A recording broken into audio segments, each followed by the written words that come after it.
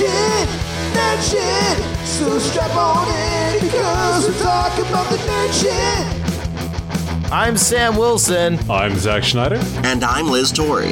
Nerd Shit is the podcast where we talk about all your favorite nerdy movies and series. And do deep dive, spoiler-heavy discussions on them. We're going to talk about all the things that make them work. And all the things that make them suck. We're also going to handle disagreements in a respectful, non-toxic way. All the while taking everything with a healthy dose of humor. After all, it's just entertainment. Everything doesn't have to be so serious. What operating system do you think Shuri from Black Panther uses? Is really the question. She's definitely a Linux user in the sense that it's complicated, elegant when it works out, and she is very smug about it. Yeah.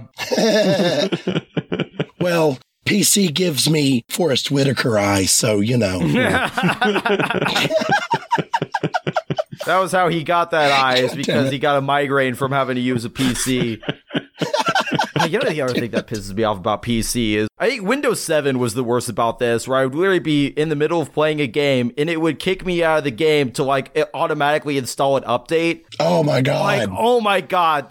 Or when it automatically installs updates whenever I reboot the computer, it's like, ask me yes or no if I want you to do this. Don't fucking take 20 minutes to install a new update that I didn't ask you to fucking install. Like, Mac never does that. It always like... To be fair, my PC has not done that pretty much ever, but no, that was definitely an issue around Windows 7. Okay, but I do agree. If Shuri is anything, she's a Linux user, but she also probably invented her own OS, we'll be honest. She did, yeah. Yeah. But we are going to be talking about Black Panther today. This is the 2018 MCU film Black Panther, and this is going to be a full deep dive, spoiler-heavy discussion on Black Panther, so if somehow you haven't seen this movie, I don't know anyone who hasn't seen this fucking movie. This movie smashed box office records left and right. But you've been warned. Go watch Black Panther and then come back and listen to this podcast. The movie starts with expositional narration, which, you know, last week we just talked about the M. Night Shyamalan Last Airbender movie, which also starts with expositional narration. But I was saying that narration would have been more interesting if they had exciting visuals to go along with it, which this movie does. And that's what makes it work. And that's what makes it not boring. Yeah.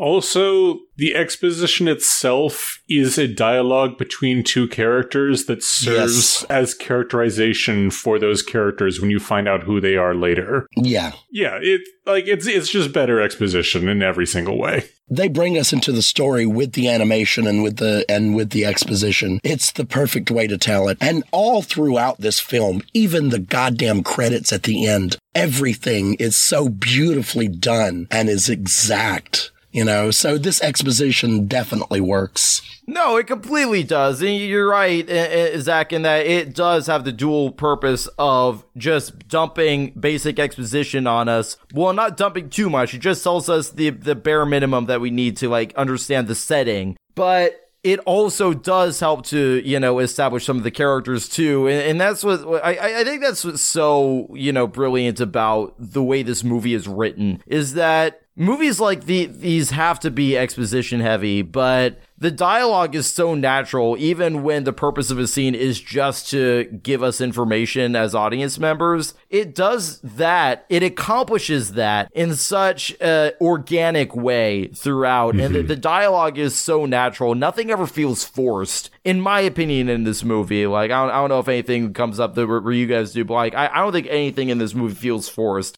And it starts off with this intro, you know, and we very organically segue from that into the first flashback, you know, the first part of the scene that gets completed later in Oakland, where, you know, we have Sterling K. Brown's character, the father of Killmonger, and we have the young version of Forrest Whitaker's character, Zuri, and King T'Chaka, who I'd forgotten this. I don't know if I actually ever knew this or not. the young T'Chaka is actually played by the son of the actor who plays the older T'Chaka, which I thought was also pretty great. Immediately starting us off by telling us about this utopian society of Wakanda and then hard cutting to Oakland, California in the 90s, I thought was a really brilliant and great way to start the movie, in my opinion. Yeah, it very quickly introduces us to the heart of the themes of the movie. That, Wakanda is this amazing, wonderful place that has kind of turned its back on much of the world, including places that really need it. And this is a recurring thing throughout the film, but I really love how much it points out. It's like, yes, the US definitely could use help too, because we are not looking after our own.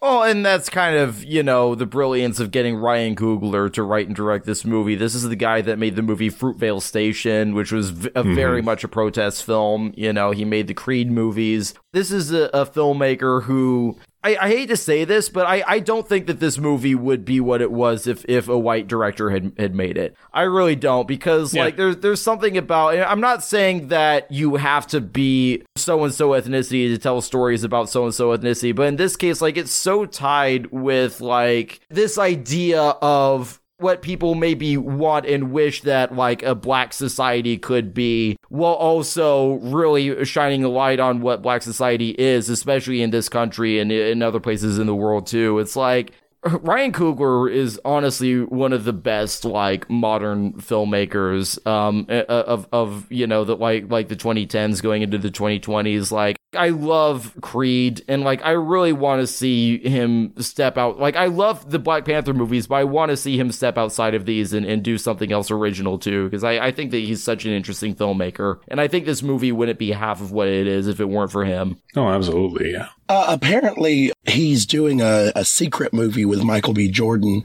so they're going to be working together again. I absolutely do think this could not have been told through a white director. I do believe that. I'm like you, Sam. I'm not saying that you can't tell stories about other cultures. I agree with that. You absolutely can. But if you tell a story about other cultures, you have to have experts. You have to have people from that culture tell you the way that it should be done.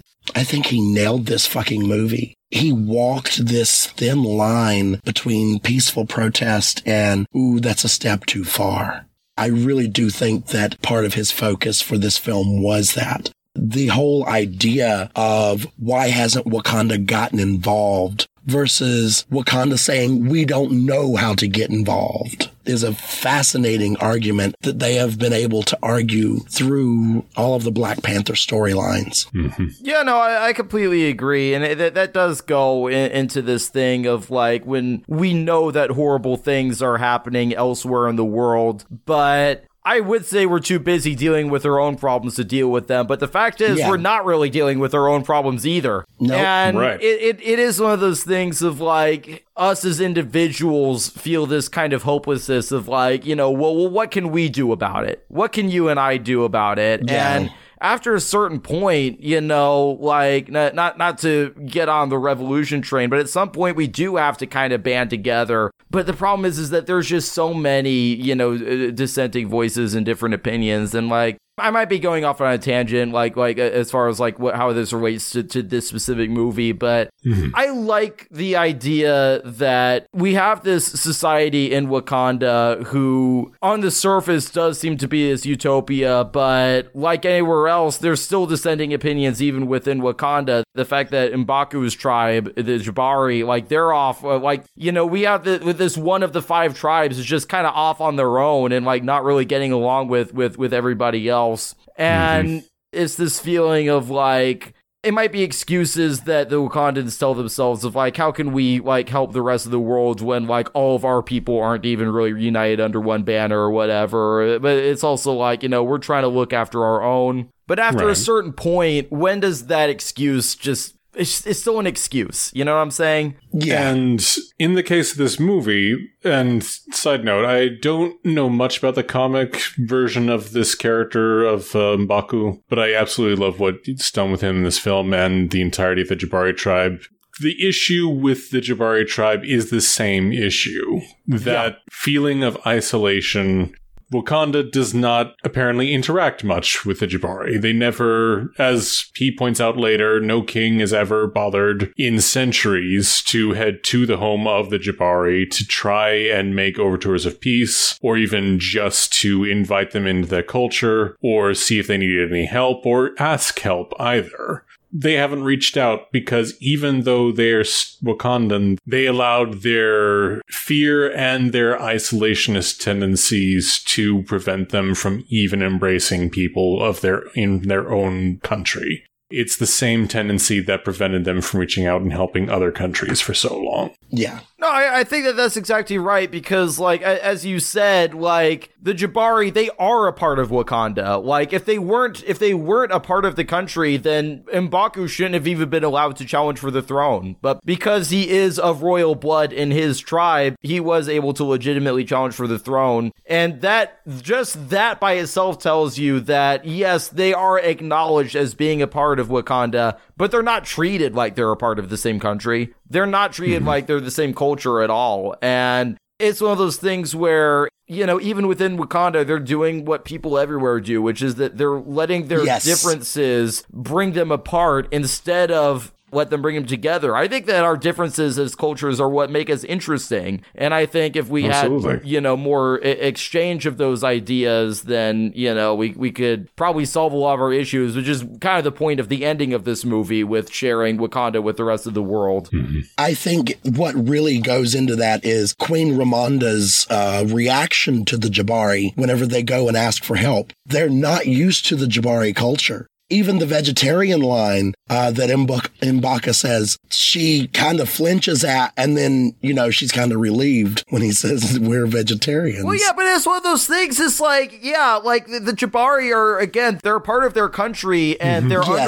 everybody in Wakanda is under the same royal family. But they're treated like hillbillies. They're treated like hillbillies, and like the fucking Queen Mother of Wakanda doesn't know something that fucking basic about the culture of one of their tribes. The fact that they're vegetarians. If that's the case, they should fucking know that about one of their tribes. They should. It's like, if all you know is that they're, you know, hillbillies that wander in every few years to challenge for the throne, and you never bothered to learn anything more, you're frankly not doing a great job as ruler. But to kind of defend the queen, I do have to say, if I was in front of M'Baku, I wouldn't be able to hear much of anything, just staring at Winston Duke and salivating all over myself. I mean, yeah. Winston Duke is great in this because, like, he really does ride that line between the posturing, you know, the acting intimidating, acting tough, but then he has these little moments of humor and these like these moments of levity that you don't necessarily see coming with the way that the character is introduced in the film. But it really does humanize, and it makes the character so much more likable and so much more interesting. There's a reason why M'Baku is a character that they keep bringing back for these, you know, future movies too. Absolutely. The first 5 times I didn't know his name was M'Baku. I thought it was just Baku. I thought everybody was just like, Baku. Can I say something? The dialect work in this film across the board is fucking amazing. God, it's amazing. However, there is something that I think both Denai Guerrera and Angela Bassett do, and I don't know if this is a thing about the Wakandan accent, which I know is based on the real life accent of John Connie, who plays T'Chaka, but whenever they say the word country, they kind of swallow the re and don't, and it sounds like they're saying something different. I only noticed that on this watch. It's like, okay, I think you should say the re part of that just a little more, like, because that doesn't sound like what you're saying. Well, cunt does come from a word that means home, so, you know. Well, I guess etymology-wise, I guess that makes sense. Wakanda, which picked up some very unusual linguistic politics from Australia Sanskrit. for some reason. No one knows why. God damn it.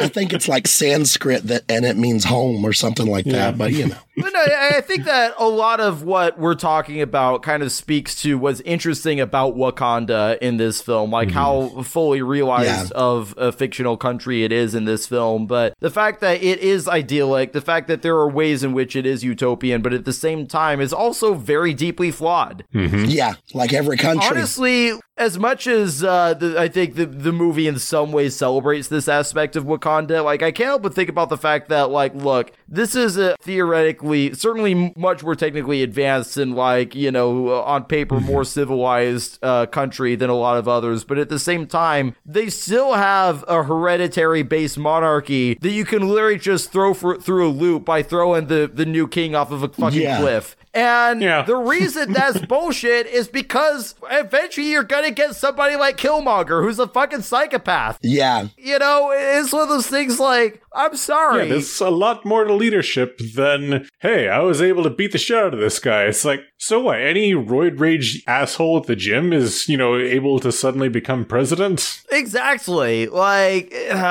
I'm in general not a fan of hereditary-based monarchies because you always ultimately get really spoiled fucking, you know, princes who be Joffreys and shit like that. But I get the idea that I think the idea in Black Panther is that this culture, there's a taught sense of nobility and responsibility that's passed down from parent to child. But at some point that, like, you're gonna end up with a Joffrey eventually. You are. Yeah. Yep. And it's one of those things where, I mean, listen, democracy isn't perfect either, but I definitely believe in actual true democracy as a way of electing leaders. I say true democracy because I'm not saying, like, hey, look at these two fucking 80-year-old white men who are both fucking senile, unless I'm not to make any kind of you know, comments about anything in particular. Don't take it back. It's true. But it's true. It's one of those things. It's like, is this really a choice? Like, is this really a choice? You know, and that's the problem when, you know, you have like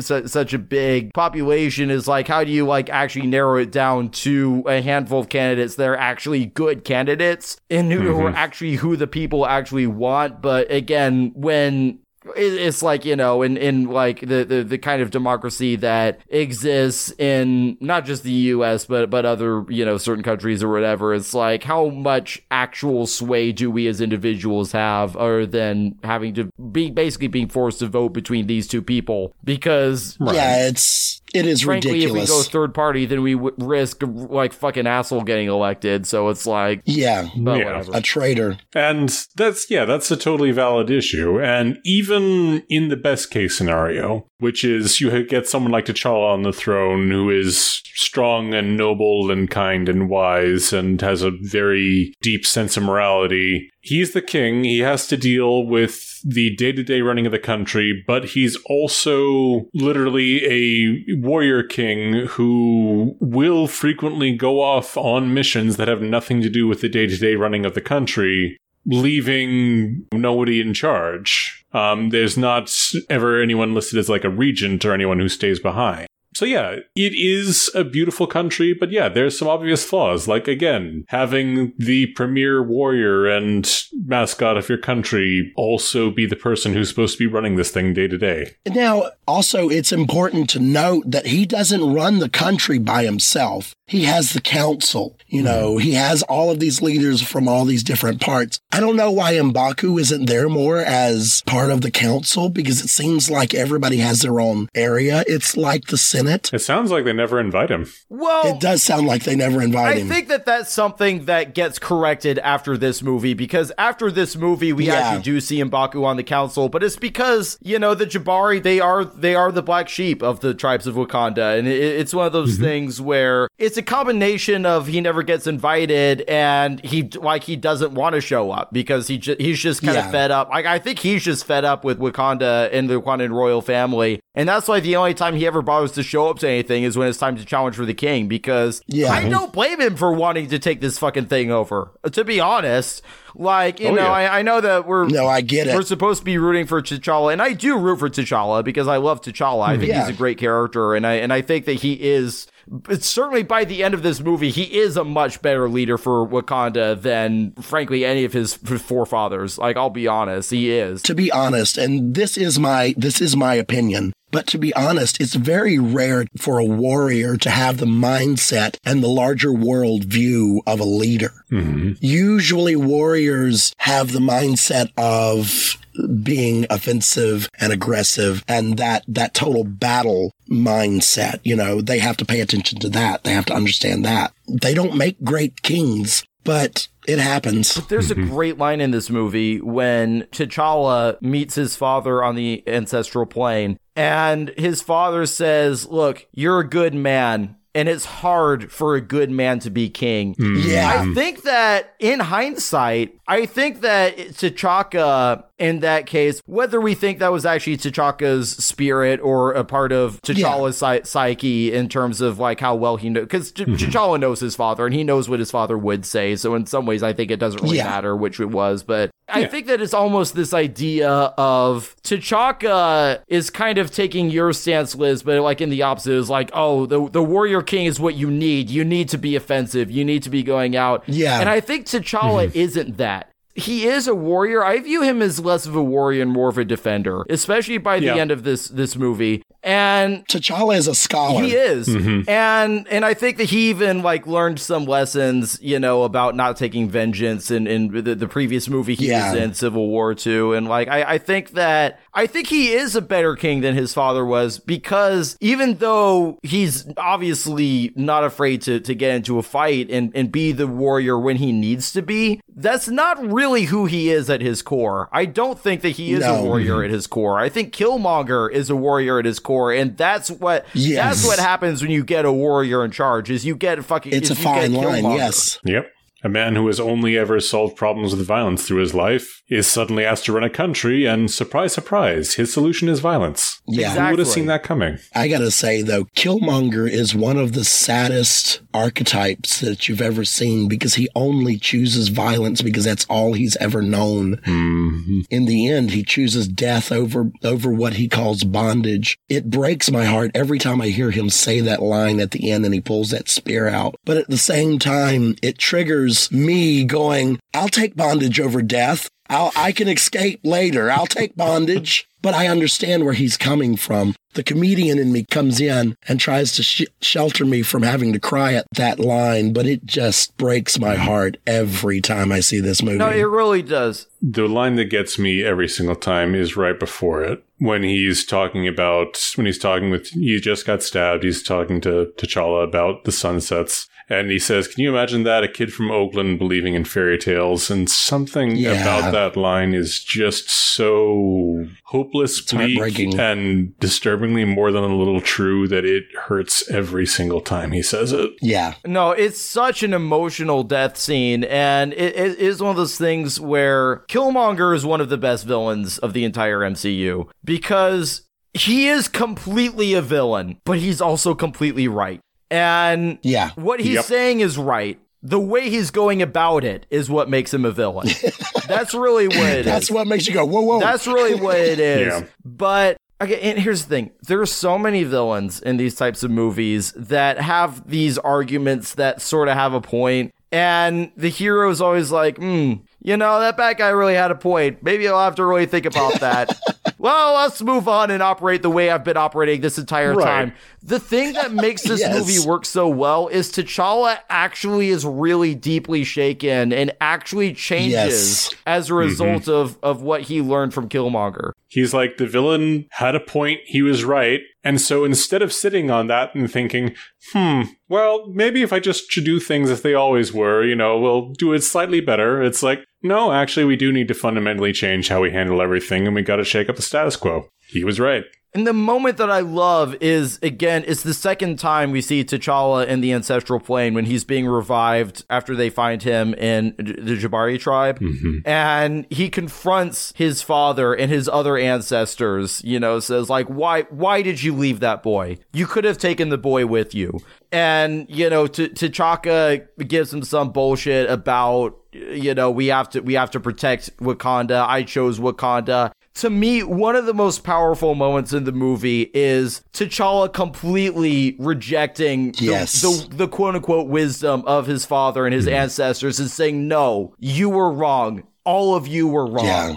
Like, that's such a subversion of tropes. It really is. Because, like, I mean, listen, I love The Lion King. The Lion King is one of my favorite movies of all time, and this is not a criticism of The Lion King at all. But, like, you know, Mufasa is the wise father. He's always going to be right. It's like Mufasa's face appears to Simba in the clouds, and he tells Simba exactly what he needs to hear. This is such a powerful subversion of that, because there's a version of this movie you could have totally had, again, the Mufasa in the cloud scene. It's like, this is Simba telling Mufasa, no, fuck you.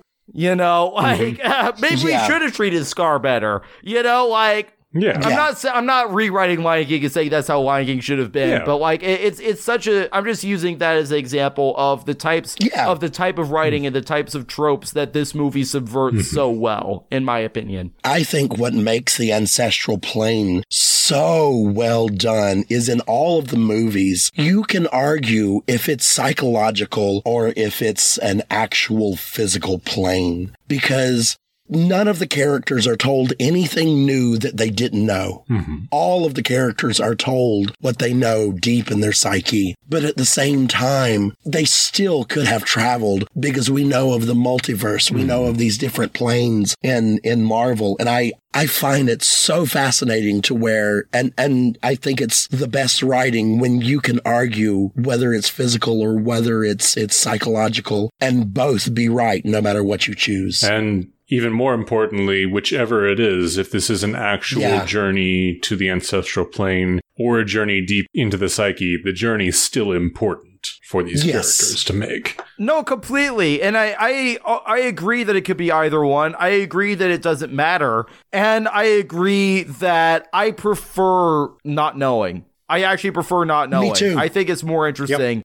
The Moon Knight show does state that the Wakandan afterlife is an actual afterlife. So that does seem to provide evidence that maybe this is truly the ancestral plane. But if we take the Black Panther, really both Black Panther movies on their own, you're right, Liz. It could be either one. And I've always preferred not knowing. I've always preferred not having that be answered. Yeah. You know, even as the MCU does get more mystical and we do get into like Egyptian mythology with Moon Knight, and the Thor thing is a little bit weird because I feel like the first couple Thor movies kind of establishes like, okay, they're just aliens with advanced technology. And then I feel like, frankly, when Taika Waititi took over, I think they kind of embraced the idea that they are actually Norse gods more. And so they've kind of been a little wishy-washy on that, in my opinion. It's like they are just aliens with advanced technology and also magic. They do have real magic too. Yes. But, you know, as the MCU goes on, it is embracing the magical and the mystical a lot more. It is. As opposed to, you know, like I think originally they were trying to sort of keep it within the DNA of Iron Man, which is the movie that started also. Like everything that happens has to have sort of a sci-fi bent to it. But then when they did start doing movies like Doctor Strange, we started getting into the more mystical part of it. And I think that the progression of the MCU is actually pretty smart in that regard of like start us off more grounded and then slowly go more and more into the mystical. This movie is pretty much sci-fi, like it is technological. And I like that the fantasy elements of it are ambiguous as far as whether it is true fantasy or not. So I agree with that. You know, that it could be psychological. The heart-shaped orb itself could have a psychotropic effect of some kind that just lets you, you know, confront the parts of your subconscious that maybe it's a little bit harder to, you know, access just in your conscious mind, because we do put blocks around certain parts of our mind and things like that. One thing I really like about T'Challa as a character is, like, we've talked before about how a lot of MCU superheroes are very quippy. I like that T'Challa is, like, the anti-quip character. Yeah. Every time there's, like, an opportunity for him to quip, he just makes, like, an exasperated sigh. People keep setting him up for it. Yeah. It's just like, no, I am not engaging. And it's not that he's not a funny character, because he is funny. He does have a sense of humor. It's just not in that Joss Whedon-esque quip style. It is very much his own distinct sense of humor and style. Yeah, and we'll talk about Chadwick Boseman for a second. I mean, they could not have cast this character more perfectly. Like, he commits so hard to this character and brings so much dimension to it. So he's one of those actors who, like, everything's in the eyes, everything's behind the eyes. Like, you could just see the wheels turning. You could see the thought processes going on in his head. Even when he's not actively speaking, he's always listening. He's always thinking. He's always processing. And compared to some other MCU characters, like, you know, like Tony Stark or Peter Parker, like, he is more understated than those characters, but he works just as well as a protagonist for this film. Oh, yeah. It's one of the reasons that he's so easily sold as this warrior philosopher, is that, yeah, you can believe this is a man who is just constantly thinking about the ramifications of his actions while still, you know, not being afraid to take those actions in the first place, even if they do end up shaking things up. And of course, you have the Q archetype, the James Bond Q archetype in Shuri, who I think provides a lot of the comic relief for this movie. And she was a complete standout for me when I came away from this movie, because, like, I didn't even really know about the character. I don't think she was really included in a lot of the marketing for this movie. So, like, I didn't even, like, know that this character was going to be a thing. And then she honestly kind of steals the entire movie. She does. Watching it again, I know I said, I don't know how many times, that the next Black Panther had to be Shuri. Watching this again, that's all I kept saying every time she was on screen. She steals the show. She's amazing. She's the new Iron Man. Yeah. I mean, she really is. She's got everything. The sass, the genius. Yeah. No, she does. The incredible sense of style. Yes. I love that her lab has elements that you'd expect from a fantasy sci-fi lab, you know, large open space, holograms. But it also has music going on in the background. It has a brightly decorated mural on the wall. All of her creations have a sense that she literally made 2 Black Panther suits, one that she knew T'Challa would pick, and the one that is just entirely blinged out, presumably just because she wanted to have that one. Yeah. Just to have fun. Just to have fun. I love that it became the villain suit. Yeah, it's tough, like, because when you have these 2 literally black cat suits, it would have been easy to run into, like, frankly, like, the Venom problem. I'm talking about the first Venom movie, where you have, like, a black symbiote fighting a very dark gray symbiote, where it's like, who the fuck is who? I think the gold highlights on Killmonger's suit are enough to make it distinctive enough to help it to stand out, so you can tell who's who in that final fight. I still have some visual issues with the final fight, but I'll come back to that as we get to that. That aspect was pretty well done, I felt. They even changed the mask a little bit, too, for him with the gold on it, and I think that works. The gold highlights in the body, I think, are mainly what help it, because, like, the face being a little bit different doesn't help as much with the wide shots, but there's enough with the gold highlights and the overall suit. And then, like, when T'Challa's suit is building up kinetic energy and it has that purple going on, that also helps to help his suit stand out, too. So, again, it's always difficult when you have a villain who's basically just the bad version of the hero, even in terms of the suit design, which happens, frankly, a lot in the MCU, but it's not the most distinct example of it, but it's better than the Venom example, which is why there's even, like, other examples of, like, you know, suits that are way too similar looking. Yeah. And for the rare ship example, you have, what's the name, Star Trek Into Darkness, which has the, from certain angles, like, intentionally so, for the trailers. I think that was almost entirely done for the trailers. You have the enemy ship from a distance look just like the Enterprise. It's like, well, that's not confusing at all. Yeah. But when they're both in the same shot, the enemy ship is so much fucking bigger that it's pretty easy. And, like, that's also the case with Iron Man versus Ironmonger, is like... Yeah, that helps with Ironmonger. It's like, okay, that one's, like, 3 stories tall and that one's guy-sized. So, yeah, okay. Yeah, just because of the sheer scale of it, I never had a problem with the Star Trek Into Darkness example in the context of the actual movie, but... Yeah. Of course, you know, it never hurts to cast Angela Bassett in your movie. I would just say that. I mean, that's all. It's always going to be a point in your favor. If you can have Angela Bassett play a complex, interesting, forceful character, yeah, it's always a good idea if you can get her. I would like to point out that y'all pronounced her name wrong. It's Angela fucking Bassett. You're right. My apologies. She's fucking phenomenal. She is a powerhouse. I mean, from American Horror Story all the way through the 90s and the 80s, she's fucking phenomenal. No, she is. And she has enough to do in this movie to leave an impression. Not to jump ahead, but Black Panther Wakanda Forever, the second one, that's the one where she really gets to shine. Oh. I think did she get an Oscar nomination? I think she did get an Oscar nomination for that second one. God, I hope so. Yeah. It's rare that a Marvel movie gets acting nominations. There's several that have deserved it, but never really got it. But that was one that I was glad got one for sure. She's so good in this, and really does leave a really powerful impression in this movie. Honestly, Okoye, Denai Guerrera's character, I think is also totally scene stealing, because I was happy that she was in this movie because I'm a fan of The Walking Dead and I worked on that show, and I don't know her well, but from what I've seen of her, she's a really cool person and very, very talented. I love her as Michonne. So I was just happy that she was in this. She was honestly a bigger role in this than I was expecting her to be, and she's fucking awesome in this movie. Also, she's another powerhouse. Yeah. Oh yeah, I love the he froze like an antelope in headlights or something like that. Just the simple delivery of that line and seeing that sense of humor of the character come through. Even before that, the very first moment we get of her is all right, when you see her, don't freeze. And he said, no, what are you talking about? I never freeze. And just her expression when she's putting the spear back, it's sure. Yes. Knowing full well she's going to have to get down there and stab people in just a few seconds.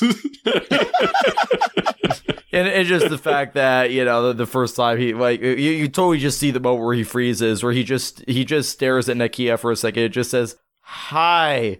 He doesn't do the cool quippy hero thing of fancy running into you here. He's just yeah, hi. It's this is arguably the coolest man in the world, but not right now. Nope, he has no cool.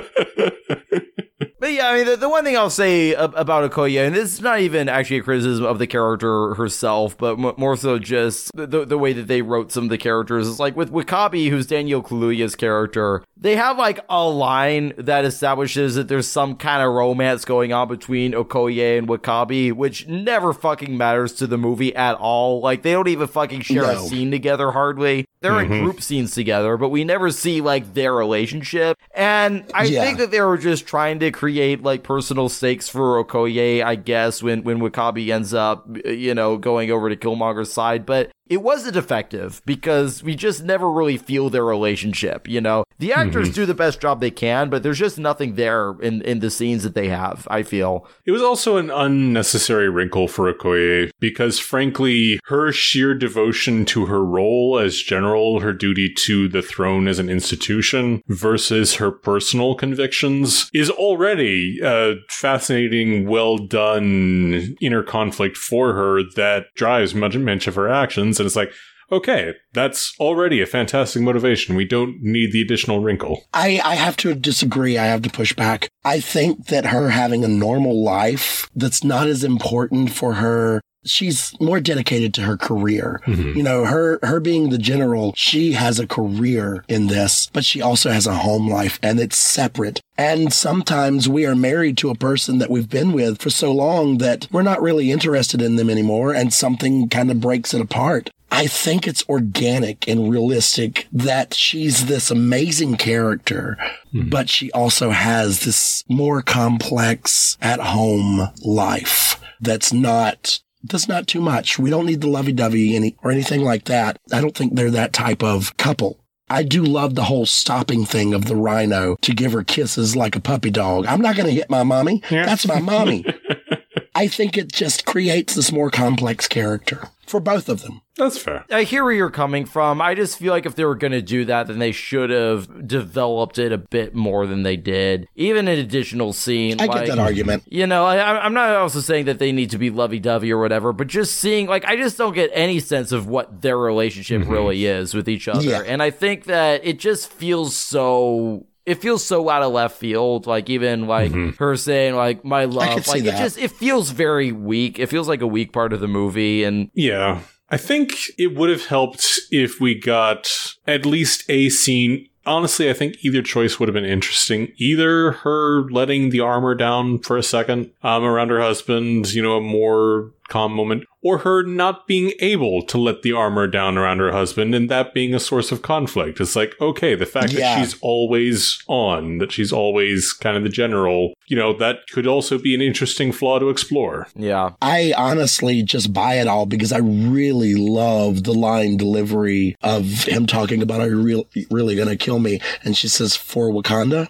Yeah. No, and I agree with that. I just think that the moment wasn't earned as well as it could have been because the movie doesn't really develop them. Right. It felt like one wrinkle too many in an already really complex movie with a lot of characters. You know, like, honestly, Wakabi, Daniel Kaluuya is a phenomenal actor, and I think he's a little bit wasted in this movie. I'll be honest. I kind of agree. I don't think they really gave him anything to do. He's just kind of there to be the token character who sides with the villain. And they tried to add that relationship there with Okoye to introduce some kind of emotional stakes. For me personally, I actually think it backfired. I think that I weirdly cared less because they were trying to shoehorn this thing. And I think that if the character had just been the character, you know, they didn't try to do this thing with Okoye, then I think that it might have worked better for me in a way, but...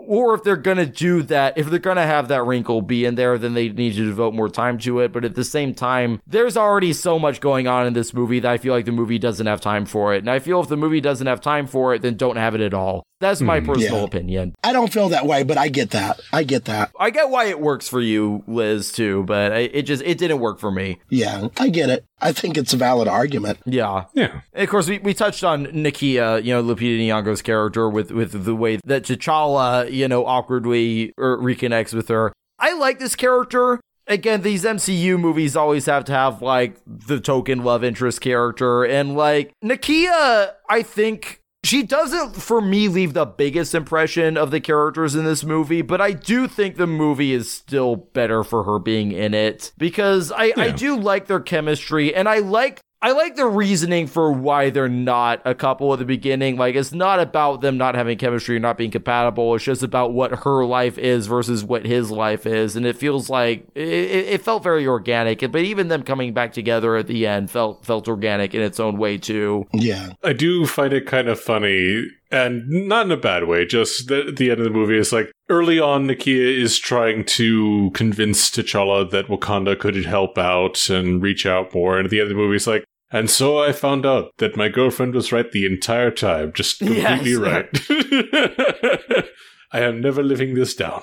But really, I think that's the true need for the character of Nakia, is not to be a love interest for T'Challa. I mean, they kind of threw that in, you know, to round out T'Challa, and also because it does feel like there's just kind of a mandate for superhero movies to usually have love interests, but it's part of the formula. It is definitely part of the formula, but the real, I think, utility of the character of Nakia is to be the advocate for that point of view of, there is a problem that Wakanda should be doing a lot more, and the answer is obviously not what Killmonger wants to do, which is just to take over the world, but we should be outreaching and we should be helping other people, you know, not through the threat of violence, as, again, Killmonger wants to do, but, like, Nakia represents, okay, this is an advocate for the right way of doing things. And at the beginning of the movie, T'Challa, you know, is so set in the way that he thinks Wakanda should be based on what he was taught. But by the end of the movie, of course, like, he actually learns from Killmonger, okay, like, we actually should be doing more. And he really...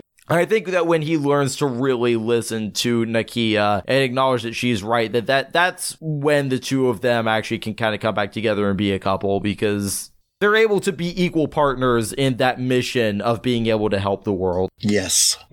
Yeah, I think Nakia is her own character, and she didn't need to be a love interest to be interesting. But I am glad that she is more complex and more well-written. And I hate to say this, I'm sorry, but better than what's-her-face from Iron Man. What's her name? Pepper Potts. Pepper Potts, yeah. I don't know why I wanted to call her Poppy. But yeah, God damn it.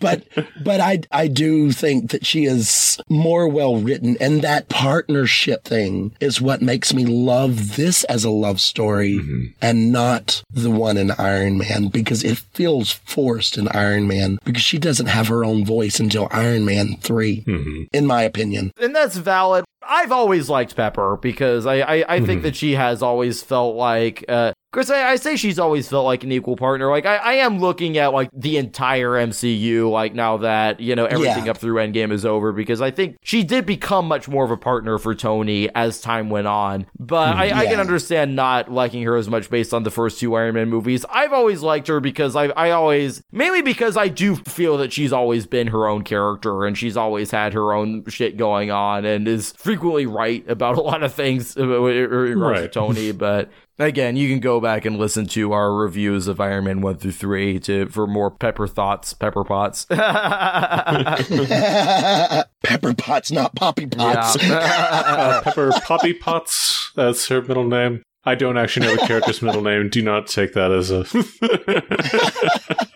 I'm a real Marvel fan. Just ask Poppy Potts. Yeah. I was going to ask you what Pepper Potts' first name is, but you're not even getting her nickname right, so... You know... Zach, do you know what Pepper Potts' name is? I can never be one of those elitist fans. Honestly, I did not know that she had a first name, so... I thought Pepper was her name. I haven't read Iron Man comics. I know I'm a fake Marvel fan. I think they say it briefly in the movies. Patricia? Her name is Virginia. Virginia. Yes, Virginia, Okay, but Pepper's a nickname. It's just like... I think Iron Man 1 or 2, they do say, I don't know if they say it verbally, but you could definitely probably see it on like a sheet of paper or like on a computer screen or something that is Virginia, quote, Pepper Potts. Yeah. How do you get Pepper out of Virginia? If you ask real nicely. I think it's just I think it's not based on her actual name. It's based on the fact that she's a redhead and her last name is Potts. It's the fact that her last name is Potts, and they just made a joke about Pepper Potts. Yeah, that makes sense. Okay. Forrest Whitaker is also in this movie, which I tend to forget when I come back to it. I honestly tend to forget he's in this movie, to be honest. His character also kind of serves as the exposition guy, but it's still Forrest Whitaker, and just like Angela Bassett, it never hurts to have Forrest Whitaker in your movie. Yeah, no, he's good. He's definitely good in the movie. It's just his character doesn't ever leave a huge impression on me. I like the guy that they cast as the young version of his character, because he just like, I totally buy that guy as young Forrest Whitaker. It's like, it just works, you know, but I mostly like with Forrest Whitaker's character that like it becomes that thing of when he's talking about what happened and they flash back to the young Zuri, it's that thing that the audience goes like, oh, that's the same guy from the beginning, you know, it's that thing, it's like, you know. I like the way he plays the sheer guilt that Zuri has. Yes. He knows that, frankly, he shouldn't be alive at this point. Yeah. That killing, Njobu was wrong. I like the way he plays it. I think he does feel guilt over killing Njobu, but I think leaving Eric was always the thing that really stuck with him. I think leaving the kid, just abandoning this kid and orphaning this kid and not even telling them. Not even telling him, not coming up with any kind of arrangements of, I'm going to help you find foster parents or whatever. Like, they just literally fucking left this kid, a complete orphan, in the street. Mm-hmm. That was what stuck with Zuri more than anything else was the guilt of having orphaned this child. And yes, he does feel survivor's guilt over the fact that T'Chaka killed Njobu in order to save Zuri. I think that definitely stuck with him as survivor's guilt for sure. Yeah.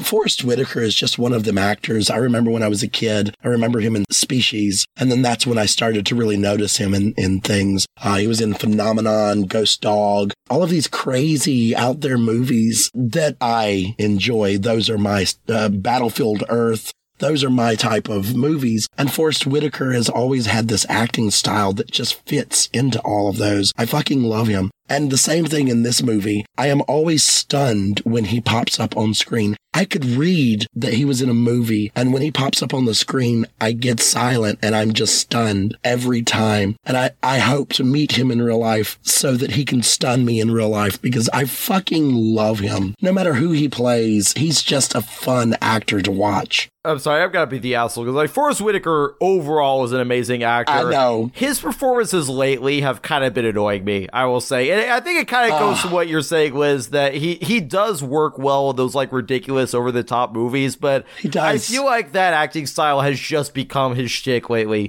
He's good in this. He is honestly good in this. But, like, him in fucking Rogue One, like, I've actually enjoyed Saw Gerrera when he's popped up in other things more so, but him in Rogue One, he is so just hammy and over the top in that movie. It just, I love it. I don't. I honestly don't. I don't like him in that movie, but... There was a movie that he was in that I just watched this past Christmas called Jingle Jangle. It was fucking awesome, and he's a toy maker in it. It's like the Nutcracker. But it's hammy. Yeah. It's all ham. I love his ham stuff. This performance in this movie is not hammy. It is. No, it is agree. Awe-inspiring. It is sad. It's a heartbreaking story. And then when he kills him, when he says, "I'll take your life too, I'll take you both," I'm like, fuck, because every time it surprises me. And his performance is grounded in this movie, but I love when he gets to do what he likes to do. Yeah.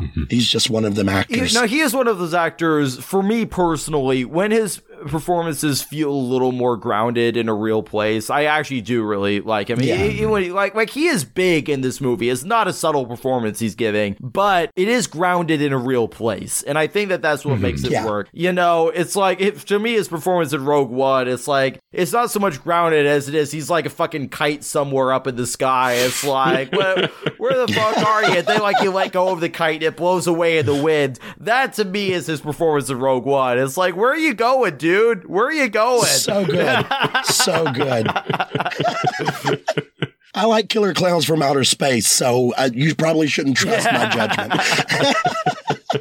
I mean, talk about those scenes in the ancestral plane, like when Killmonger again takes the heart-shaped herb and he goes in the ancestral plane. That to me is also one of the most heart-wrenching scenes in the movie. We talked about his death scene, which also is, but I also want to give a huge shout out to Sterling K. Brown. This is an actor I'm becoming more and more aware of. He was just in the movie American Fiction and was nominated for an Oscar for that movie, deservedly so. He is so fucking good in that. But his scenes in this movie as Killmonger's dad, in the beginning of the movie, and especially this scene in the ancestral plane, again, we don't know if this is actually his spirit or if it is a part of the character's psyche, of Killmonger's psyche, that he's seeing his father. But it doesn't matter, because you could tell that Sterling K. Brown is playing it completely this is the character, he's not trying to play a vision, because you can't do that, because again, that there's no grounding to that performance. Not at all. Even if that is the character, even if that is the intent from a writing standpoint, he plays that scene just as real as any scene he's ever played, and just the rawness of it, of looking sadly at what his son has become and having his heart broken, of it seems like look what I've done, I should have brought you there years ago and now we're both lost.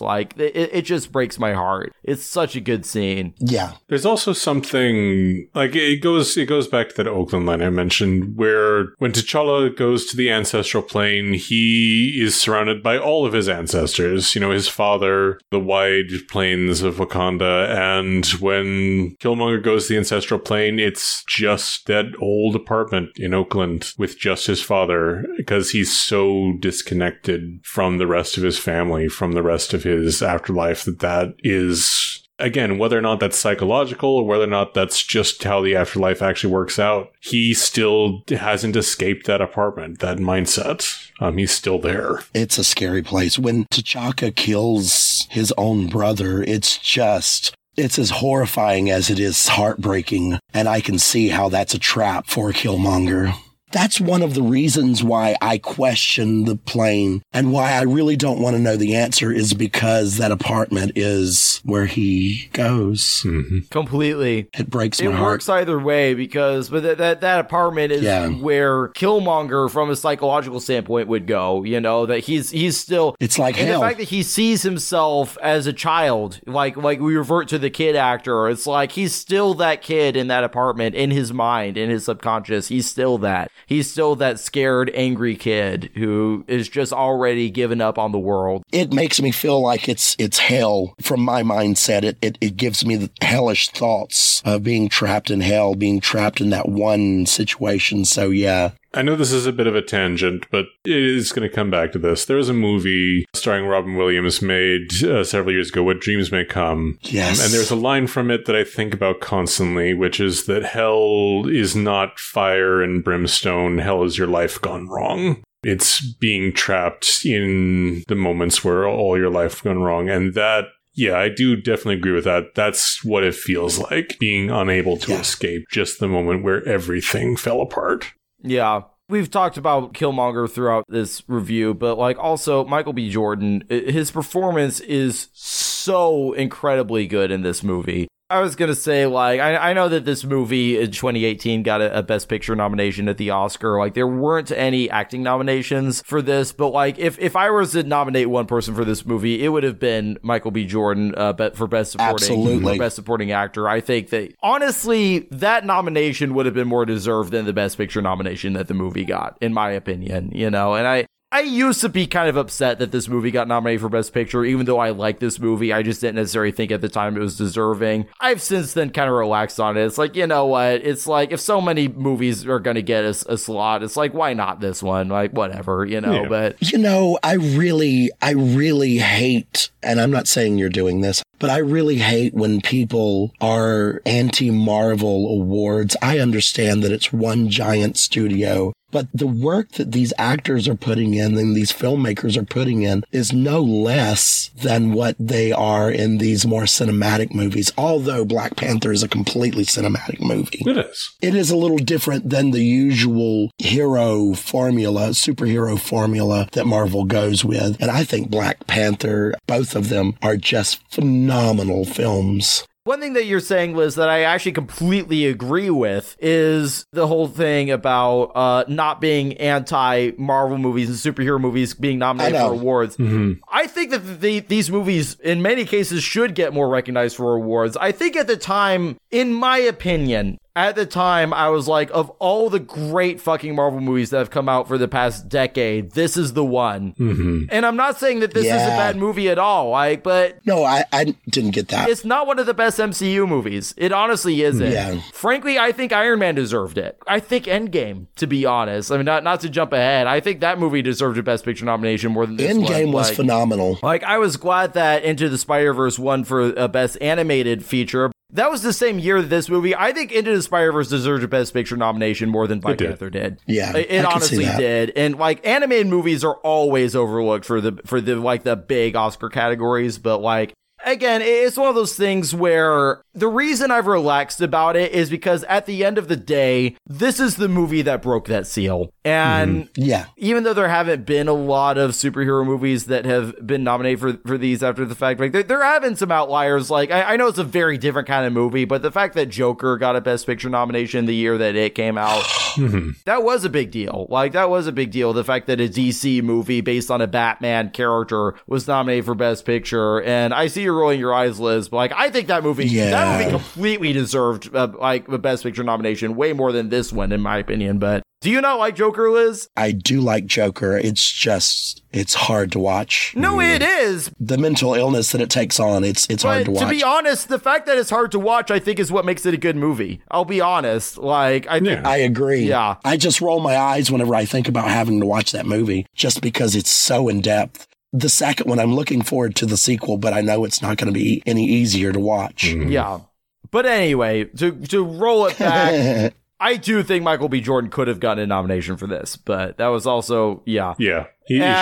I think he should have. And also just talk about playing against type, because like he really was being brought up as like this big lead actor. It's like in a lot of movies he gets cast as the hero. He's the likable, charismatic lead, and casting that actor as this villain character who again is a very sympathetic villain, but is nothing less than a villain. He is absolutely a villain in this film. Oh, absolutely. Oh, yeah. He is sympathetic, but... He's sympathetic, but he's horrible. He's completely horrible in this movie, you know? 10 minutes before he dies, I'm screaming, kill that motherfucker, stab him, stab him, stab him. And then I'm like, now I'm crying. Fuck. It's one of those things where if his life should have turned out differently. He should have been given so many different opportunities. He didn't, and I like that T'Challa addresses that, is that you should have helped the boy, and now I'm going to have to stop the monster because that's what he is now. Yeah. And that's absolutely the case. He kills everyone who gets close to him on his way up.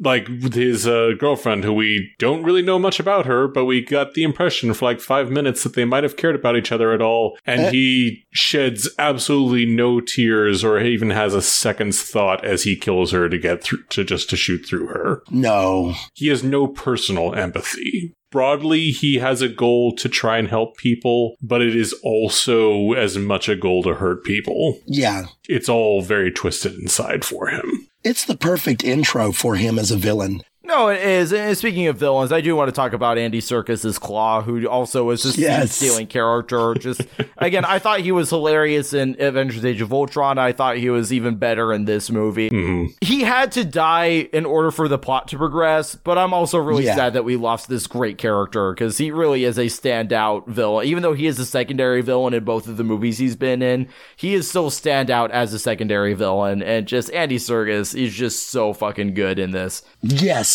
He steals the show. He's another one of those powerhouses. He's a chameleon. Mm-hmm. But as his character, he owns that secondary villain, you know? And in his mind's eye, he is the primary villain until he's like, fuck. I love the moment where he realizes, like, I've been played this whole time. Yes! Yeah, he's just magnetic the entire time he's on screen. And he's still hilarious, but also he is an unhinged monster. It's like, he's kind of casually racist. He does not care about anyone that he's around, and he will just murder people without a second's thought. I love the moment when Martin Freeman's character makes the joke. It's like, oh yeah, you guys are releasing a mixtape? Oh yeah, we are. Hey, you got send him the music. Yeah. It's like, oh, apparently. I'll send you a link to my SoundCloud. Yeah, exactly. It's so good. Like, apparently he did actually make a mixtape at some point. Okay. Yeah, to me it's when he ushers the one museum guard over and says, hey, listen. I'll let you go. Just don't tell anybody, okay? And then the guy runs away and he shoots him. Like...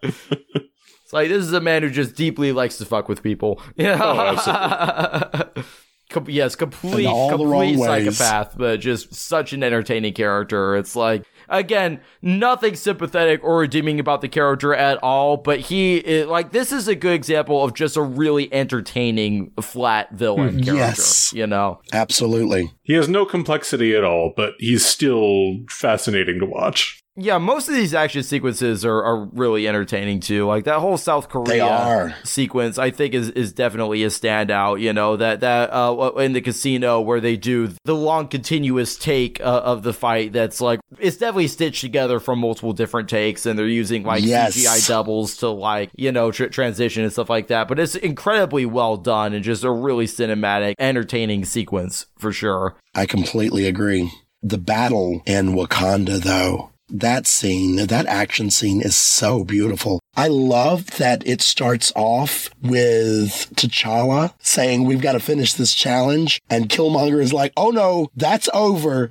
And then the general doesn't get involved until the border tribe gets involved. And they're like, oh, goody, we get the fight. Yeah. It's a nice heightened sense of action, and it's well choreographed. And honestly, the moment when the Jabari join the fight is just so... Yeah. I know we mentioned earlier about Winston, and just a shout out to Winston Duke again, who... He's in a scene where you have Chadwick Boseman and Angela Bassett, and you have to somehow have a character who looks more magnetic than either of them for this scene, and Winston Duke is perfect for that. But in this battle, just the moment when he picks up that guy and just throws him clear across is like, okay, yeah, I can see why everyone is impressed by it's just a cool scene. It is. The beats you guys are alluding to, I think, are the highlights. Like, I do actually love that dialogue between T'Challa and Killmonger at the beginning of, like, it's definitely that Rocky thing of, like, I didn't hear no bell! You know, like, yeah. That's fucking awesome. And yeah, even though the Jabari coming in to save the day was definitely predictable, you know, when that line of him saying, oh, I'm not going to help you. Like, you can kind of tell that this is the movie trope of he's saying that he won't, and then he's actually going to come in. The moment itself where they show up does hit. I just feel like this ending battle it's too much of a CGI fest. Like, it's too green screen. I don't like the VFX in the third act. Like, most of the VFX I think are pretty good in this. I think the VFX in the third act, it's too green screeny. I have that problem a few times in this movie. It's even like the waterfall set where the inauguration happens and where the challenge happens. Like, they don't feel like they're in a real place to me. And I feel that way in that kind of grassland scene too. It's like they don't feel like they're in a real place to me. I think that's what makes the scene not work as well for me. I kind of wish they had actually found like a location to shoot that sequence on, because it feels to me like they're on a green screen when I watch it, you know? I love the Star Wars prequels, so this scene kind of made me cream because I like the green world.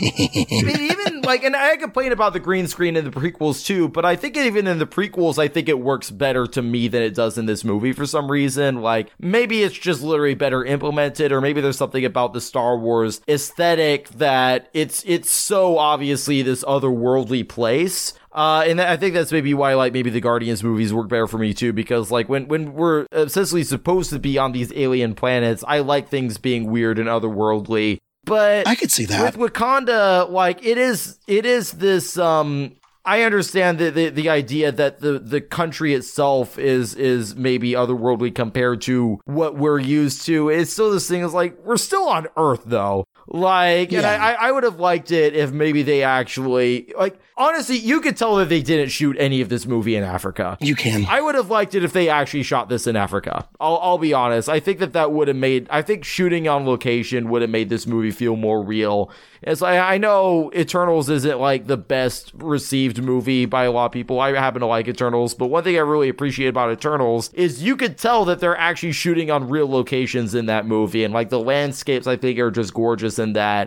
And a lot of this movie just feels a little too manufactured, I think is kind of the issue that I have with it. Honestly, yeah, I do think it was a little too much of a CG green screen fest. Weirdly enough, not so much the fight between T'Challa and Killmonger. I thought that actually mostly worked.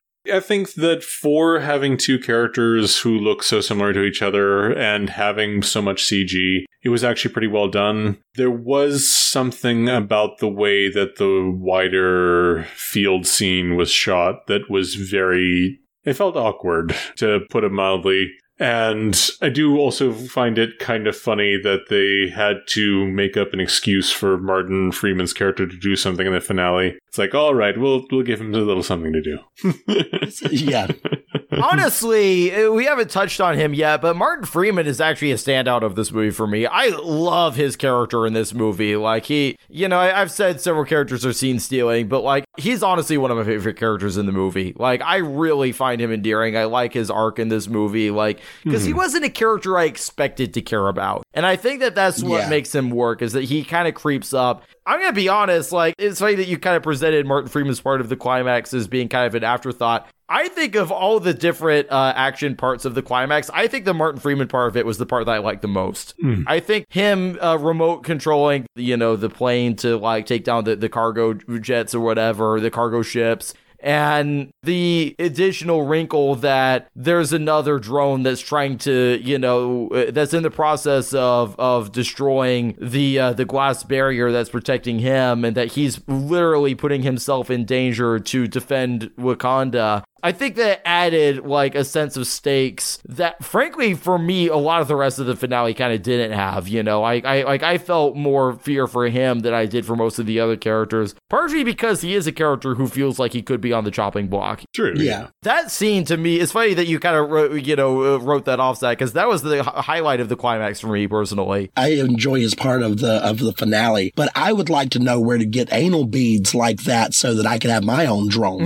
Do you know what you could do with drones if you had anal beads like that? I mean, his life was saved by anal beads. I mean, for chess matches, apparently, so, Yeah. But yeah, I think you're absolutely right. I think it is a highlight of the end scene. And I do love his character. I look forward to his character whenever I see him. He's fun. He is genuinely one of my favorite characters in the movie. And I think a lot of it is because I wasn't expecting him to be, like he shows up in Civil War. Yeah. He's just there as a plot device or exposition bot. But he's so endearing in this movie. The fact that he really does throw himself into this cause that's not his cause, but he just gets so won over by the characters. I remember seeing this in the theater, and I saw this in a completely packed theater back in 2018, and it was a very vocal audience. But I actually enjoy being in theaters with vocal audiences when they're responding to the movie and not when they're just having sidebar conversations. Mm-hmm. Yeah. But I remember the moment where Everett Ross volunteers to help them in the climax when he says, "I'm in." And there was a verbal, surprise response from the audience of nobody expected that. But I think that it was that pleasant surprise for everybody in the audience that, we weren't expecting him to be a part of this whole movie. I thought he was just going to be in the South Korea sequence, and then he goes through and is in the entire movie. And in some ways does become the eyes of the audience. We end up experiencing Wakanda through his eyes. And I don't know, I just really, really like his character. He really genuinely is one of my favorite parts of the movie in a lot of ways. Yeah, he honestly was. Yeah, I could see that. Stealing for me. See, I like him, and I do like how he's used in the movie. I'll be honest, I don't see the scene stealing thing. I thought that he was really good. I thought that he was really fun. I thought that he was well used in all of his scenes. I can't think of a single scene he was in that he stole. Yeah, I'll be honest, that's kind of surprising to me. I think he was definitely on par with everybody that was in the scene. And I think his quips really made it. I think he was a very earnest character, so I could see how it would feel like he stole some of the scenes that he was in. That's the thing. He was so earnest and he was so endearing. And because, to me, the main scene that he stole was when they're gearing up for the final fight and he volunteers to help. That to me was absolutely the scene that he stole. And I also think he steals the entire climax, because I'll be honest, both the big field battle and I actually don't like the Black Panther versus Killmonger fight either, because that's also just I'm just watching a cartoon. There is no live action part of this scene at all. And I know there's a lot of CG in the Everett Ross part of it too, but I don't like the climax of this movie. I'll just be honest. I'll just be straight up. But except for the Everett Ross part of it, I think that's the part. I think he steals the climax. I think that his part of it steals the climax for me too, because that's the one part of it where I felt stakes and where I felt tension. I enjoy all of the CGI because I like to see them push the limits. I like to see them really, really kind of take on what we can do and try to push it just a little more. So that Killmonger and Black Panther scene at the end, I really enjoy it. I understand that this is a comic book movie, and there are just going to be some things that human beings can't do. We can take their pictures and we can insert them into scenes that we want. For me, I'm a kid of the 80s, and a lot of the practicals were just shit. I love practicals. I love mixing practicals and CGI. But what we can do with CGI in this day and age just really makes me cream my pants. But see, mixing practicals and CGI, that's where the key is. It also is. Just good CGI and well thought out CGI. I'm sorry, but Black Panther versus Killmonger are two guys in mostly identical black suits fighting in like a dark, dimly lit background that's all fucking monochrome. The problem is not even so much, like, I do think there's problems with the implementation of the CGI, but I think there's problems with just the way that scene was conceived. Just from, like, an art design standpoint, I don't think it's good. I'll be honest. Like, there's not enough. Yeah. Like, this is a really colorful movie, and so why is the fucking final climactic fight in the movie so monochrome? That's the problem I have with it. I get that argument. I think it's legit, but I enjoy it. It's a moving comic book for me. Well, see, there's other movies in this same franchise that are CGI heavy where I feel that way. I just I don't think that the execution of this climax was good. I'll be honest. Yeah. The climax is the big problem that I have with the movie. And again, the one part of it that I like is that Everett Ross part of it. I think the emotional stakes are completely there for that, and I actually feel tension as that ship is, like, you know, shooting into it. Like, I don't feel that same tension for any of the other characters during the climax because I don't feel they're in valid enough peril, to be honest, for most of it. I gotta say, my favorite part of the climax is where the Rhino is charging M'Baku, and it just stops and kisses her. I love that. Oh yeah, part. the Koye, yeah.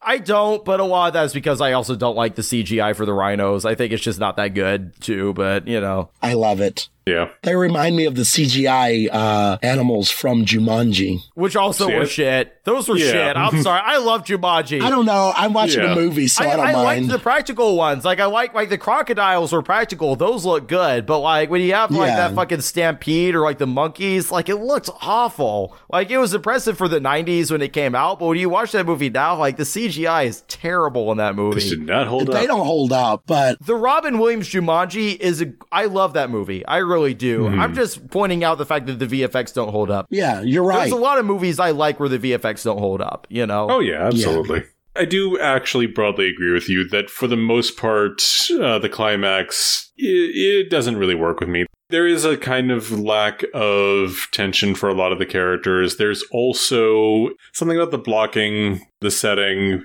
Having this, for the most part, one battle be on a giant, open, kind of empty field, and another fight being, you know, two near identical people slugging out in the darkness with no real contrast. Those are genuine issues, and that's a lot of the climax. So I do definitely get your arguments there. There are a lot of fight scenes I really like in this movie. There's really creative choreography. Just not in the climax. It is definitely weak. Action-wise, everything in South Korea is the highlight as far as the action goes. Everything, like the fight in the casino and then the car chase afterwards, all of that was great. And there's a lot of CGI in that car chase, but that worked better for me because it still felt a little more grounded in reality. The climax of this movie just doesn't feel grounded in any kind of reality. Again, I wish they had shot this movie on location. I really do, instead of just green screening everything. But I know that's what Marvel tends to do. Yeah, they spent $200 million on the movie. The CGI is expensive. They had to do what they could do. Yeah. And one issue that I do have a little bit with the final fight that, you know, it's difficult to get around this. The fact the Black Panther suits themselves are presented in the film as being so damn near invulnerable. It makes it very hard to watch a protracted fight scene between two people wearing these suits and thinking that there's any point to what's going on. It's like, all right, so you punch him, he's not going to feel it. You scratch him, it's not going to go through the suit. Half of these moves are completely pointless. Yeah, it's definitely that typical superhero fight where you might as well be shoving two action figures together, you know, like... To a certain degree, when they're really well done, I can enjoy fights like that. But at the same time, I think that it's a lot of the small problems of the tropes that, you know, Marvel movies tend to fall into that I think this climax, for me, starts to become kind of the worst examples of that. You know, again, like the story of this movie is so good and the aftermath of the climax is phenomenal. Again, that sunset scene with Killmonger's death is a heartbreaking scene. And as much as I rack on the climax, I'm not bored at any point in the climax. I'm still entertained by it. I'm still entertained by the visuals. I just don't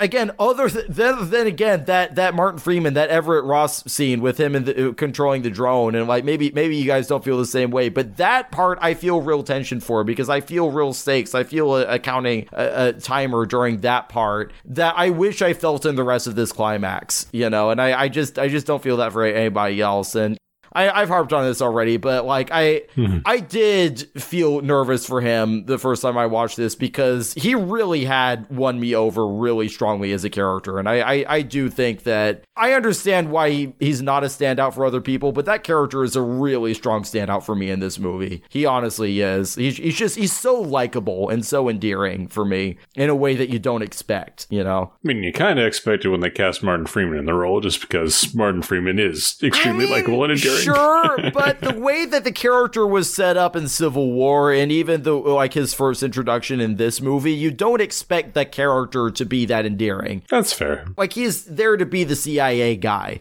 Like, he really didn't have to be involved in that climax, and he chose to put his life in danger because he believed in this cause, and he believes in doing the right thing. And I think Martin Freeman plays it so earnestly that's why I find the character so endearing. It's not like, yeah, he's not the flashiest character, he's not the funniest character, although he does have some good quips too, but he's just stealthily, to me, one of the best characters of the movie. And I think he has a great arc too. I think he has a really good arc, in terms of like really giving a shit about the situation that he's found himself in. I gotta be honest, I think he's upstaged by the CGI rhino. I do love these last few scenes of the movie too. We talked about Killmonger's death scene, but it's worth repeating again. It's one of the best scenes of the entire movie. But like, I just love the scene in Oakland at the end with T'Challa and Shuri. He says, "I bought that building and that building and that building over there too." And then they revealed the cloaked hovercraft to the children, and the one kid goes up to T'Challa and says, "Who are you?" And we just cut back to his reaction, and we cut to the Kendrick Lamar song in the credits. Like, there's just something about the way it's executed. It's like, this does give me some chills. It's a great ending scene for the movie, before the actual credit scenes. Can I ask a question? Yeah. Sure. Do you prefer the CGI in this movie or the CGI in The Munsters by Rob Zombie? Liz, you know full well I haven't seen the fucking Munsters by Rob Zombie. I know. Yeah. But no, I couldn't help myself. I'm sorry. I'm actually gonna. I haven't seen that movie, so I can't tell you how well or how poorly it was executed. But I will say CGI that is purposely stylized, because everything I've seen with the Munsters is very stylized and not going for realism. Yeah. And VFX that are going for a certain stylized, purposely non-realistic look does tend to work a lot better than movies like That's this, true. which is we're trying to go for realism, but we're just not quite there. And the problem isn't budget, because the budget was enough that they should have been able to execute. The problem is that Marvel, to a notorious degree, overworks and rushes their VFX artists to unfair levels, and they're just not able to deliver the as good a product as they could, given more time and more resources and better working conditions. And I think that when the CGI in these movies falls short, that's what I blame it on more so than budget. 100%. Because honestly, these are extremely talented VFX artists. They are. But yeah, it is 100% knowing when and where the CGI is supposed to be most effectively used, when you can get away with doing practical, when you don't just say, fuck it, we'll fix it in post and add another job for the already overworked VFX artists. Yeah. And again, take longer. That's the thing. It's like when they're announcing the release dates for these movies, before these movies are even written a lot of times, it's one of those things. It's like, look, you've got to build more post-production into the schedules when you're planning these movies. And if that means pushing a movie back 6 months, then you push the movie back 6 months so that you actually give people the time to properly execute. Yeah, because honestly, every single movie that's made is an incredibly difficult mess of moving parts with lots of different people. But art is not a production line, and VFX is frankly art. It requires being able to take some rest, take some chances, and allow a little bit of creativity to flow, even though it does take a long time. And I think that Marvel, and for the most part, again, I like a lot of Marvel movies and I like a lot of, what they're coming out with, but it is a genuine massive problem that they do not respect their VFX artists and they do not give them the time and the resources to do what they need to do. No, I completely agree. And then, of course, we have the post-credit scene, which is the Bucky revealed to be recovering in Wakanda. The What Our Man. After the Civil War scene, which, here's something I'll say that I really like about this movie is that we obviously love the MCU on this podcast. We talk about the MCU a lot. And I like how interconnected it all is. And I like a lot of the movies that do require watching other movies. I like that this movie you can watch completely on its own. Like, even the connections to Civil War, like, they succinctly say, T'Chaka died in a terrorist bombing. The guy was caught. Okay, we can move on from that. And even we take this movie by itself, that can kind of play into the idea that the world is in a state of unrest, which does play into the storyline. This movie completely stands on its own. But one thing I do like about these Marvel post-credit scenes is they know that the uber nerds are the ones that are staying in the theaters, so they could throw something in that's like more relevant to another movie than it is to this movie. And it still is relevant to this movie because the scene takes place in Wakanda and involves Shuri, but, it's just an update on Bucky. I feel more than anything else. Just a reminder that, hey, he's not frozen. He's allowed to spend some time with goats. It's fine. Yes. I have a problem with this end credit scene because he and Captain America should have been in that hut together, doing some butt stuff and being goat farmers in Wakanda. That's how I feel. I mean, just because that is the objectively superior ending for their story, doesn't mean that they're willing to, push that hard R rating to put in butt stuff. We don't have to see the butt stuff. All we have to do is hear Captain America go, "Oh, Bucky," and Bucky going, "Oh, Cappy." And then they come out buttoning up their pants and they pet the goats. That's all I need. That's all I need.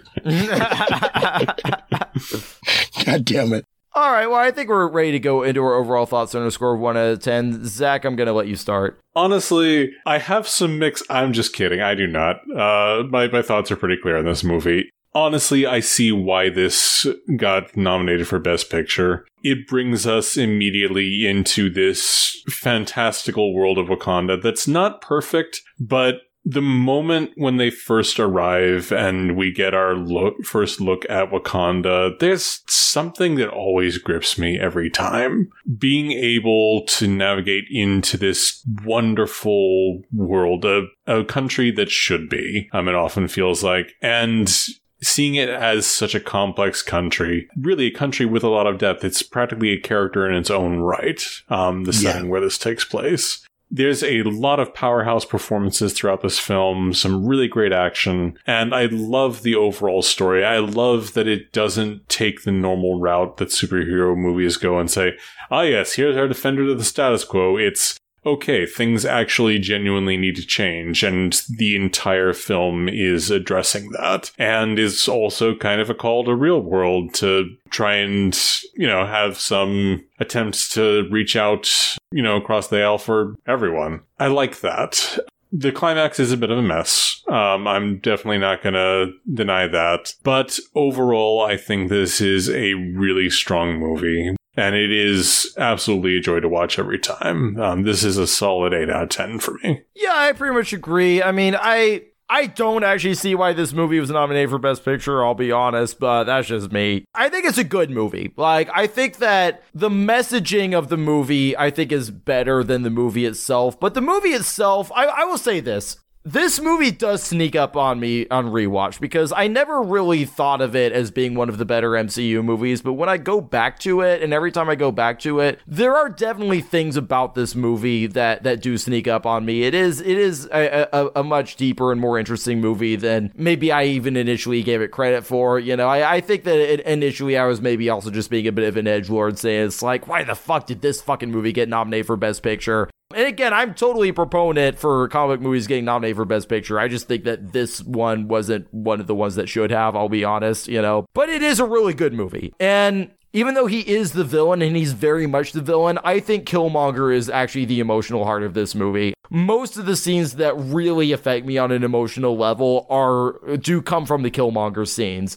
That scene with him in the ancestral plane with his father, played brilliantly by Sterling K. Brown. And especially that scene where he's dying. Like, that, you allude to it earlier in the podcast, Liz, but to me, that scene, bury me in the ocean with my ancestors who jumped from the ships because they knew that death is better than bondage. That is like the most powerful line in the entire movie to me. That line never fails to affect me emotionally. And I think because of that, and there's so many scene-stealing characters. Shuri absolutely is a scene-stealing character. Everett Ross is the surprise sniper, scene-stealing character to me personally. And then, of course, just Chadwick Boseman's brilliant performance as T'Challa. I agree it's an 8 out of 10. And the main issues I have with this movie is, again, the Okoye, Daniel Kaluuya's character. Those two characters' relationship, I think, was forced and unnecessary, and I do think there are problems with the climax.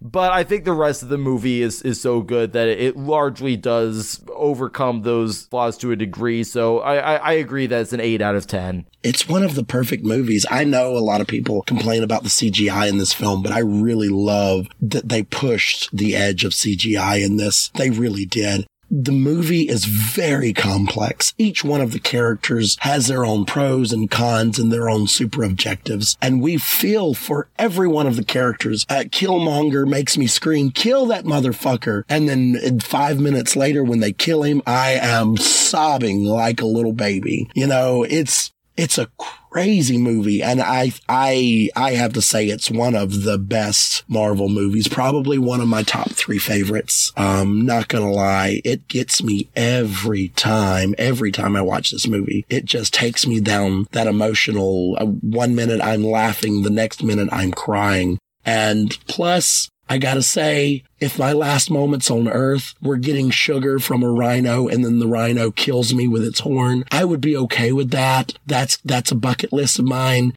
I don't care if the rhino is not real in this. It's real enough for me. I gotta give it a 10 out of 10. Nice. And, you know, I do think that how much of a cultural phenomenon this movie was when it came out really can't be overstated. And yeah. I think, to me, I'll be honest, and people might disagree with this. I don't think the movie was nominated for Best Picture because of how good of a movie it was. I think it was nominated because of how much of a cultural phenomenon it was. Yeah. It was kind of the Titanic of the year that it came out, because Titanic isn't the best movie ever, but it was an absolute cultural fucking phenomenon, and like it was the movie that everybody was talking about. And I'm not saying that movies should be nominated for awards because they're popular, but there's a certain level of like kind of cultural significance that can happen with certain movies where they kind of overcome in some ways their own quality. I think that happened with Avatar, you know, too, like with James Cameron's Avatar when it came out. And I think that that's definitely the case with Black Panther. Like, as much as I complain about, you know, certain aspects of the movie, it is a great movie. And I'm really thankful for this movie existing because, you know, let's face it, you know, the three of us in this podcast, we are of the light-skinned variety. And, like, we've never had a hard time watching movies in which we're represented on screen. And I think that it is really important for everybody to be able to be represented on